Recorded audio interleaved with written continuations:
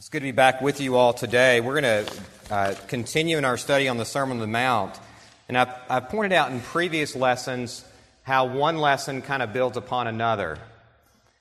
So if you think about back to your math days, you have pre-algebra and then algebra 2, right? Well, you can't do algebra 2 if you haven't gone through the steps of pre-algebra and algebra 1. So in a similar way, the Sermon on the Mount is kind of sequential in that one lesson will build upon previous lessons. We can think about that with the Beatitudes, for example, as they logically follow the ones that came before it.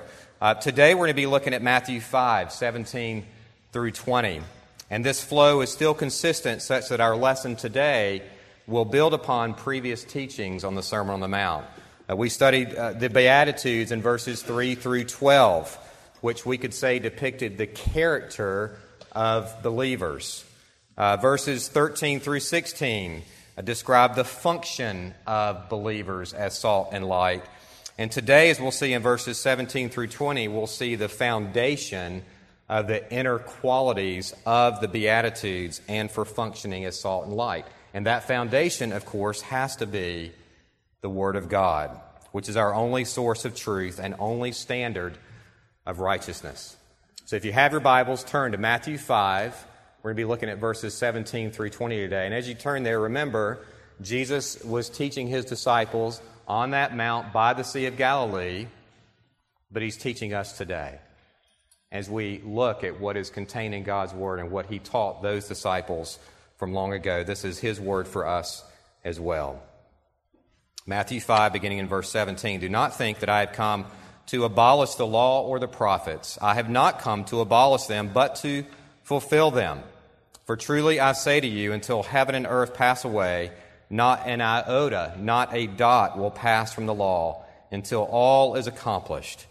Therefore, whoever relaxes one of the least of these commandments and teaches others to do the same will be called least in the kingdom of heaven. But whoever does them and teaches them will be called great in the kingdom of heaven. For I tell you, unless your righteousness exceeds that of the scribes and Pharisees, you will never enter the kingdom of heaven. Well, I was reading this week about someone who had written into a forum, and she was asking for help on finding a Christian denomination or a Christian church that only teaches the New Testament. She was seeking this help for a male friend of hers. In her words, he hates it when people mention or quote the Old Testament. She went on to say that her friend thinks the Old Testament laws are outdated. He feels persecuted by the Old Testament and believes in being a Christian by faith alone. Well, unfortunately, that is a prevailing view nowadays in the broad evangelical world even. They believe the Old Testament was for people long ago, and it's not relevant, it's not binding for us today. Well, what should be our response to this? Well, there was one verse that came to mind. Jesus would disagree with that, for sure. One verse came to mind, and of course there's many others, but all Scripture is God breathed out by God and profitable for teaching, for reproof, for correction, and for training in righteousness, that the man of God may be complete, equipped for every good work. 2 Timothy 3:16. It doesn't say New Testament Scripture is profitable. It says all Scripture is profitable. Now, how many of you have read the Word of God or you've heard the Word of God preached and you felt a bit uncomfortable? All of us. But just because we get uncomfortable at times doesn't mean we need to do away with it, right? It's all God's Word, and it all ultimately points to Christ. Well, I want us to look at this passage today in Matthew 5 under four headings. This is on your handout. Number one, Christ fulfilling the law, as we'll see in verse 17. Secondly, the importance of the entirety of Scripture in verse 18. Third, a warning and a blessing in verse 19. And then fourthly, internal versus external righteousness. Or we could say godly versus human or self-righteousness. But Jesus says back and again in Matthew 5:17, do not think that I have come to abolish the law or the prophets. I have not come to abolish them, but to fulfill them. Now, as we want to understand this verse as best we can, we need to look at the words and what they actually mean. So the word abolish means to overthrow or destroy. It's the same term that's used in the destruction of the temple that we see in Matthew 24:2 and 26:61. But it's also the same term used of the death of the physical body described in 2 Corinthians 5:1. The idea is to literally tear down, to smash down, to do away with. The law, what are the terms law and prophets refer to? Well, the phrase law and prophets is actually used some 15 times in the New Testament. And it commonly refers to the entirety of the Old Testament. What does fulfill mean? Well, according to the dictionary, it means to bring to completion or reality, to achieve or realize something desired, promised, or predicted. So we've looked at the terms, but let's not forget the context. Remember that Jesus is here on the hillside by the Sea of Galilee, and he's speaking to his newly chosen disciples. There's also a crowd that's begun to form, and no doubt as you look on the crowd, there's going to be scribes and Pharisees there in the crowd as well. And he's saying to them, look, the Old Testament that you have studied and that you have been brought up with, in fact, the Old Testament that Jesus himself had learned, is still binding. I'm not coming and doing away with that. It's still relevant today. It's still important. In fact, I am here not to abolish it, but to fulfill it. To fulfill what's been spoken of and prophesied in the Old Testament. I am here, Jesus says, to bring it to completion. And so Jesus says he has come here to fulfill the law as outlined in the Old Testament, as well as to fulfill what has been spoken of by the prophets. Now, in looking at the Old Testament, we know there's lots of prophecies, right? And there's many prophets. But if you look at the very first prophecy in the Bible, it is about the coming of Jesus. It's not spoken to Adam and Eve or Moses or any other human being. It's actually spoken to Satan, and it goes like this: I will put enmity between you and the woman, and between your offspring and her offspring. He shall bruise your head, and you shall bruise, he shall bruise your heel, and you shall bruise his heel. I had that wrong. He shall bruise your head, and you shall bruise his heel. Genesis 3:15. What's that spoken of? Jesus coming. First prophecy in the Old Testament, Jesus coming to fulfill what was said. Well, how did Jesus fulfill the law and the prophets? Many have given many different answers to this through the years. Some have said that he came to fulfill the law and the prophets by his teaching. Well, in this view, the law was a divine outline, if you will, but not really complete. Through Jesus' teaching in the New Testament, he gave definition to the law. He expounded upon the law, and he did give it meaning, but it's not altogether false, but it's not completely true. To fulfill means to fill up, not to fill out. So it doesn't mean to add to, but rather to complete. Jesus in the New Testament did not add any new teaching that wasn't in the Old Testament. He came rather to clarify and expound upon the original meaning found in the Old Testament. Others will say Jesus fulfilled the law and the prophets by perfectly meeting or satisfying its demands. Did he do that? Absolutely he did that. It is true. Jesus came and lived a perfect life, and he obediently obeyed every part of the law. He was not only man, but he was God himself, right? Second person of the Godhead. He was perfectly righteous, and he provided the perfect model of absolute righteousness. It's very true. He did all of that. But he wasn't just perfect in obeying what we couldn't obey. By being perfect, it led to something else, and that was namely his sacrifice, right? It took the perfect lamb to be slain for our sins. But that's what it's pointing to. So it wasn't just that he satisfied and obeyed the law perfectly and then it ended there. No, it's what it led to that's so important here. Other commentators point out that Jesus fulfills the law by means of his Spirit in the lives of his believers. They point to Romans 8:4, which says that God sent Jesus in order that the righteous requirement of the law might be fulfilled in us, who walk not according to the flesh, but according to the Spirit. It's true.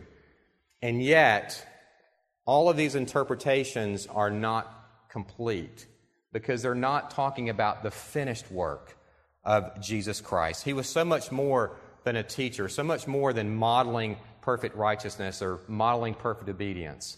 John MacArthur explains, Jesus fulfilled the Old Testament by being its fulfillment. He did not simply teach it fully and exemplify it fully. He was it fully. He did not come simply to teach righteousness and to model righteousness. He came as divine righteousness. What he said and what he reflected is who he actually is. What's he saying here? Jesus is the fulfillment. All Scripture finds its fullest meaning in him, and all Scripture points to him. As Boyce would say, it is by him, for him, and about him. That's what Scripture is. In other words, Jesus didn't just come to be a great teacher, though he was, and a great expositor of the law, though he was, or just to give or to live an obedient, perfect life, though he did.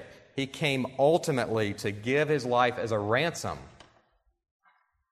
for you and for me. For those whom the Father had given to him, he came and he taught the Scriptures and he lived an obedient, perfect, obediently life. But all that led to the ultimate sacrifice that you and I deserved. And that was death on the cross. And then he rose again. It's the story of redemption. The Bible is, in its entirety, a story of redemption. So as I begin teaching the communicants class here in 2 weeks, we're going to be talking about that whole story of redemption for God's people. And where does it begin? It begins back in the garden when Adam and Eve sinned. And yet God had a remedy for that sin, and he has a remedy for your sin and for my sin, and it's the blood of the Lord Jesus Christ. So how do we apply this? Well, knowing that Jesus came to fulfill the law and the prophets gives evidence that the whole of Scripture is true. The Bible is not just some book written by people with good ideas. The author himself is God, who spoke through the writers, as the confession would say, as they were carried along. I love that word, the phrase there. As they were carried along by the Holy Spirit, as they penned his words. And although the men penned the words centuries apart, you can see a common thread and a consistent thread throughout all of Scripture that points to Christ, who accomplishes our salvation. Well, Jesus then moves on in verse 18 to underscore the importance of the entirety of Scripture. He says in verse 18, "For truly I say to you, until heaven and earth pass away, not an iota, not a dot will pass from the law until all is accomplished." The whole counsel of God is important, both the Old and the New Testaments. It's so important that it will stand the test of time. It will be here when the heavens and earth pass away. Every part of it is important, as indicated by the Greek word iota. Now, what was an iota? It was the smallest letter in the Greek alphabet. Remember, though, that Jesus was also talking to Jews and people that would have known Hebrew. And so that same word in the Hebrew is called yod, which was the smallest letter of the Hebrew alphabet, which really looks something like an apostrophe or a comma. It's that small. What's the point Jesus is making here? Not only will the law not be abolished, what we saw in verse 17, but even the smallest letter that we see in verse 18, even the smallest letter will not be erased. It will not even the smallest part of a letter will be erased from the law until all is accomplished. It means God's going to bring to fulfillment all that has been said and prophesied in Scripture. John MacArthur writes, Scripture is God's own word, not only down to every single written word, but down to every letter and the smallest part of every letter. What does that mean? It means every part of it is important. Every word in Leviticus is important, just like every word in Romans. Every part of God's word is important. We see many examples where Jesus himself underscores the importance and the authority of Scripture by using Scripture himself. The Old and New Testaments were so interwoven and are so interwoven and should be seen collectively as the Word of God. In fact, the Old Testament is so essential that the New Testament writings are built upon them. The New Testament has over 200 direct quotes from the Old Testament and almost 1,000 references to the Old Testament.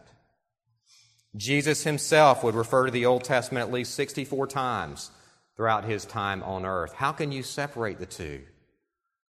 It's all God's Word. It's all important.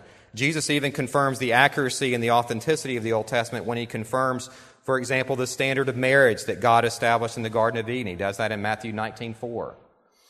The murder of Abel, Luke 11:51. Noah and the flood, Matthew 24. Abraham and his faith, John 8:56. Sodom, Lot, and Lot's wife, Luke 17:29. The call of Moses, he references in Mark 12:26. Manna from heaven, John 6:31 and 58. And the bronze serpent, John 3:14. You know, even if we look at the very chapter before the Sermon on the Mount, Matthew 4, Jesus is being tempted in the wilderness by Satan. How does he counter Satan's attacks? By using Scripture.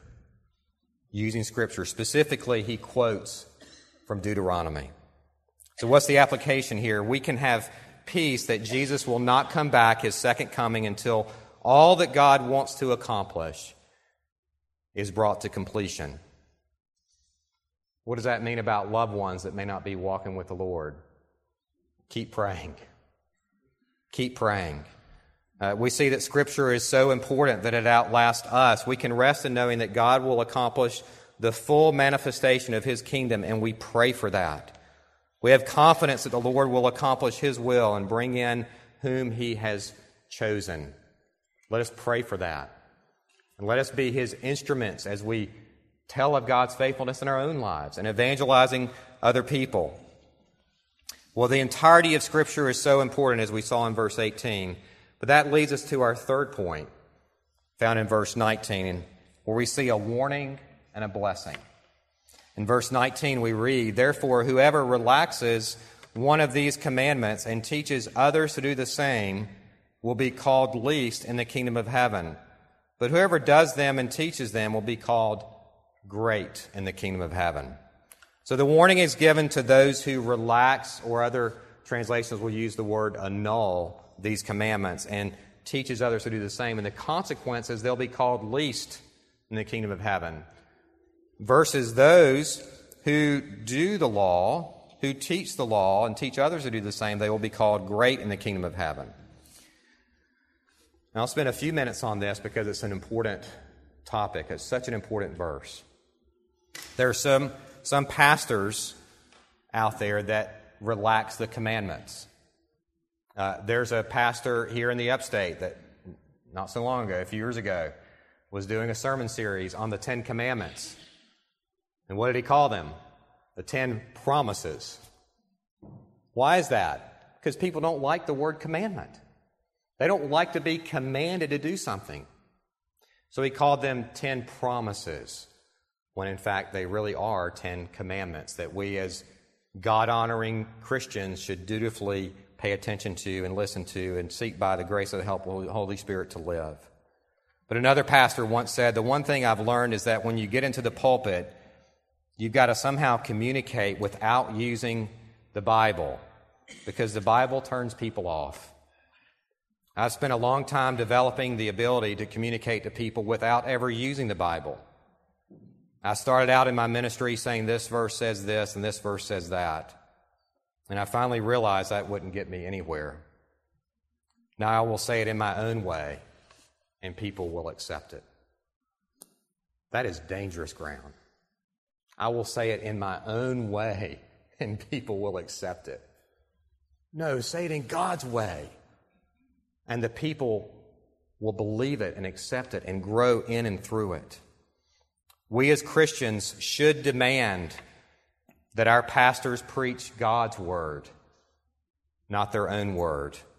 We get man's word from everybody else, but we should receive God's holy, inspired, inerrant word when we sit under the preaching in our worship services. And praise God, in this church at Second Presbyterian Church in Greenville, South Carolina, we have that.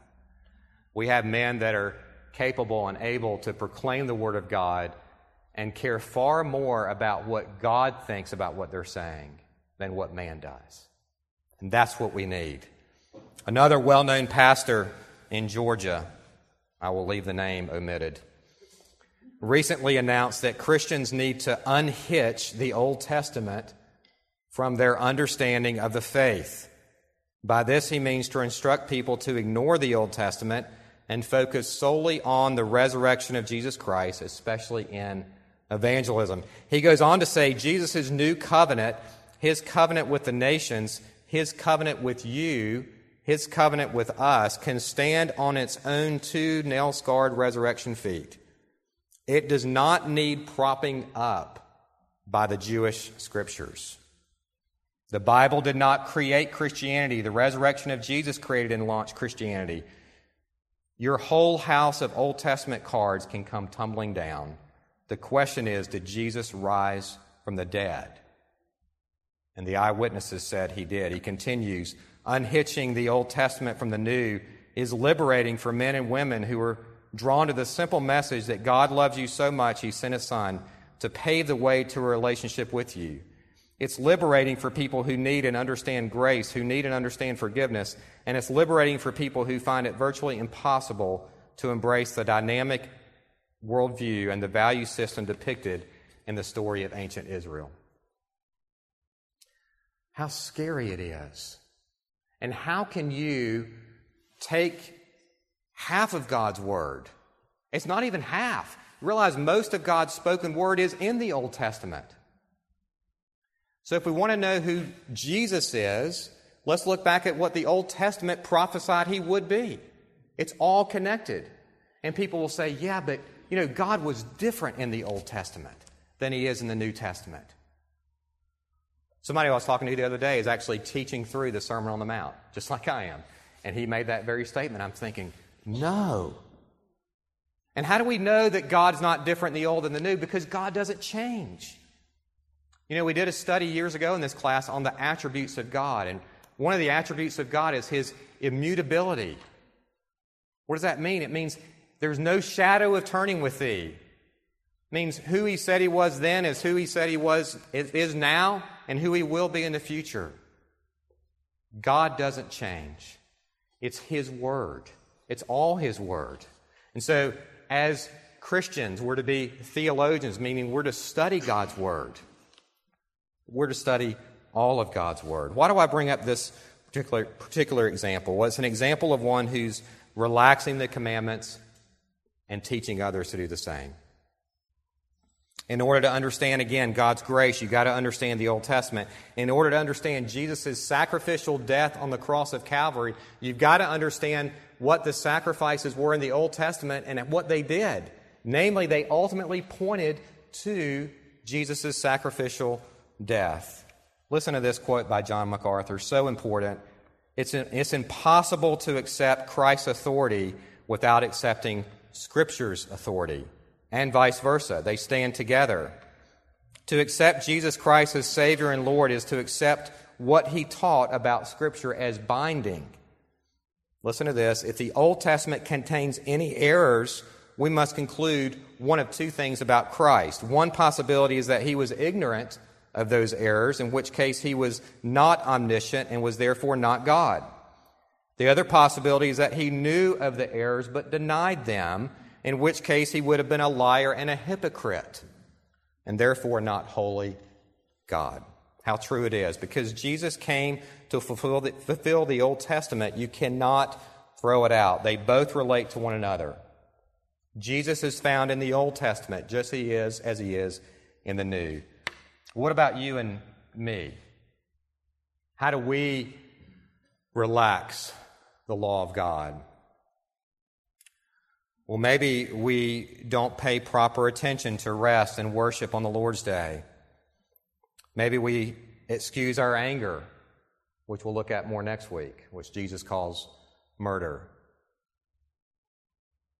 Maybe we lust, but we don't repent, thinking it's not a big deal, as if it's not adultery. Maybe we are careless with how we use God's name. Do we delight in reading God's Word? Do we delight in coming together with the people of God? Do we delight in hearing God's Word, both old and new? Are we committed to living godly lives that follows the commandments? It's not legalism. It's our grateful duty. Jesus has died for us. How can we not live for Him? Well, this brings me to my final heading where we'll compare internal versus external righteousness.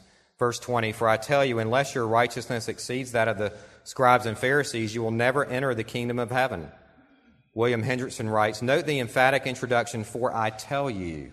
Jesus is about to make a very important statement regarding the reprehensible righteousness of the scribes and Pharisees and contrasted that with another righteousness, one in which God delights." Now, this statement would have been very important, but also very difficult for the crowd to hear, for there were a lot of scribes and Pharisees in the crowd. And they're thinking, well, he just said, don't be like me. Take on a righteousness that's greater than what I have. It's exactly what he's saying. The scribes studied the Scriptures intensely, but they still missed the mark in many ways, focusing more on the outward than the inward. The Pharisees also studied the Scriptures, but tended to follow more the traditions of man, even at times over the Bible. So it begs the question, what is human or external righteousness? Well, it's trying to achieve righteousness in your own strength. It involves focusing again on the outward rather than the inward. It becomes self-glorifying rather than God-glorifying. One example of this is the Pharisee that's depicted in Luke 18:11 through 12. The Pharisee, standing by himself, prayed thus, "God, I thank you that I'm not like other men, extortioners, unjust, adulterers, or even like this tax collector. I fast twice a week. I give tithes of all that I get." Does that depict human righteousness? Absolutely. And what's the root of it? The root of it is pride, wanting to glorify self, thinking that me and my own strength can achieve the righteousness that's needed.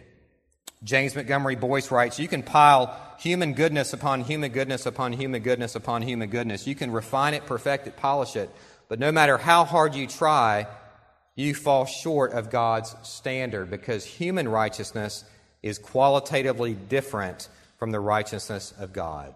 So we can't be good enough in our own strength to earn favor with God. Romans 3:10 and 11, no one understands, no one seeks for God. So the righteousness that God requires is perfect righteousness. MacArthur writes, "The one who demands perfect righteousness gives perfect righteousness." And what does he mean by that?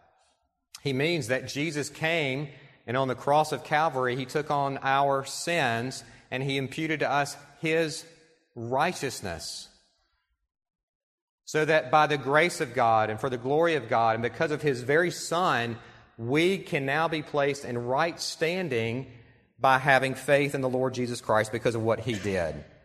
A great example of contrasting in one passage and with one person human righteousness versus an internal godly righteousness is with Paul. Philippians 3:4 through 6. "If anyone else thinks he has reason for confidence in the flesh, I have more. Circumcised on the 8th day of the people of Israel, the tribe of Benjamin, a Hebrew of Hebrews, as to the law, a Pharisee, as to zeal, a persecutor of the church, as to righteousness under the law, blameless." There's 7 achievements here, 4 of which were inherited, 3 that were earned. And yet he realizes on the road to Damascus, when he is struck and he becomes a Christian, he realizes, all those things don't even matter anymore. It's not where I came from. It's not my last name. It's not how I was trained. It's not my worldly achievements, though those things be great. It's, am I in Christ? And so the very next verse he says in Philippians 3:7, "But whatever gain I had, I counted as loss for the sake of Christ. Indeed, I count everything as loss because of the surpassing worth of knowing Christ Jesus my Lord. For his sake I have suffered the loss of all things and count them as rubbish in order that I may gain Christ and be found in him, not having a righteousness of my own, nor that comes from the law, but that which comes through faith in Christ, the righteousness from God that depends on faith. We could say more about this. Ephesians 2, 8, and 9, for by grace you have been saved through faith. It's not of your own doing. So as we look at this passage today and as we conclude, let's remember how the entirety of Scripture fits together. Let's remember how all of Scripture points to Christ. Let's remember how even as much, perhaps before we were Christians, tried to earn God's favor. We could never be good enough. It's by resting and receiving alone in Christ alone and what He has done for us on the cross that now we have His very righteousness. Can you imagine that? And so now God sees us through the very lens of the blood of Christ as righteous people that then can live unto Him as our grateful duty of sacrifice as we seek to live for Him in this world. Well, let's pray. God in heaven, we come to you as a humble people, not understanding how you could have such love and grace and mercy toward us as such sinners, and yet you have. You sent Jesus to die that death on a cross that we deserved. Lord, help us to live for Him. Help us to delight in reading your word, both Old and New Testament. Help us to delight, Lord, in living it out in a way that would bear testimony to your faithfulness in our lives and would glorify you. We pray in Jesus' name. Amen.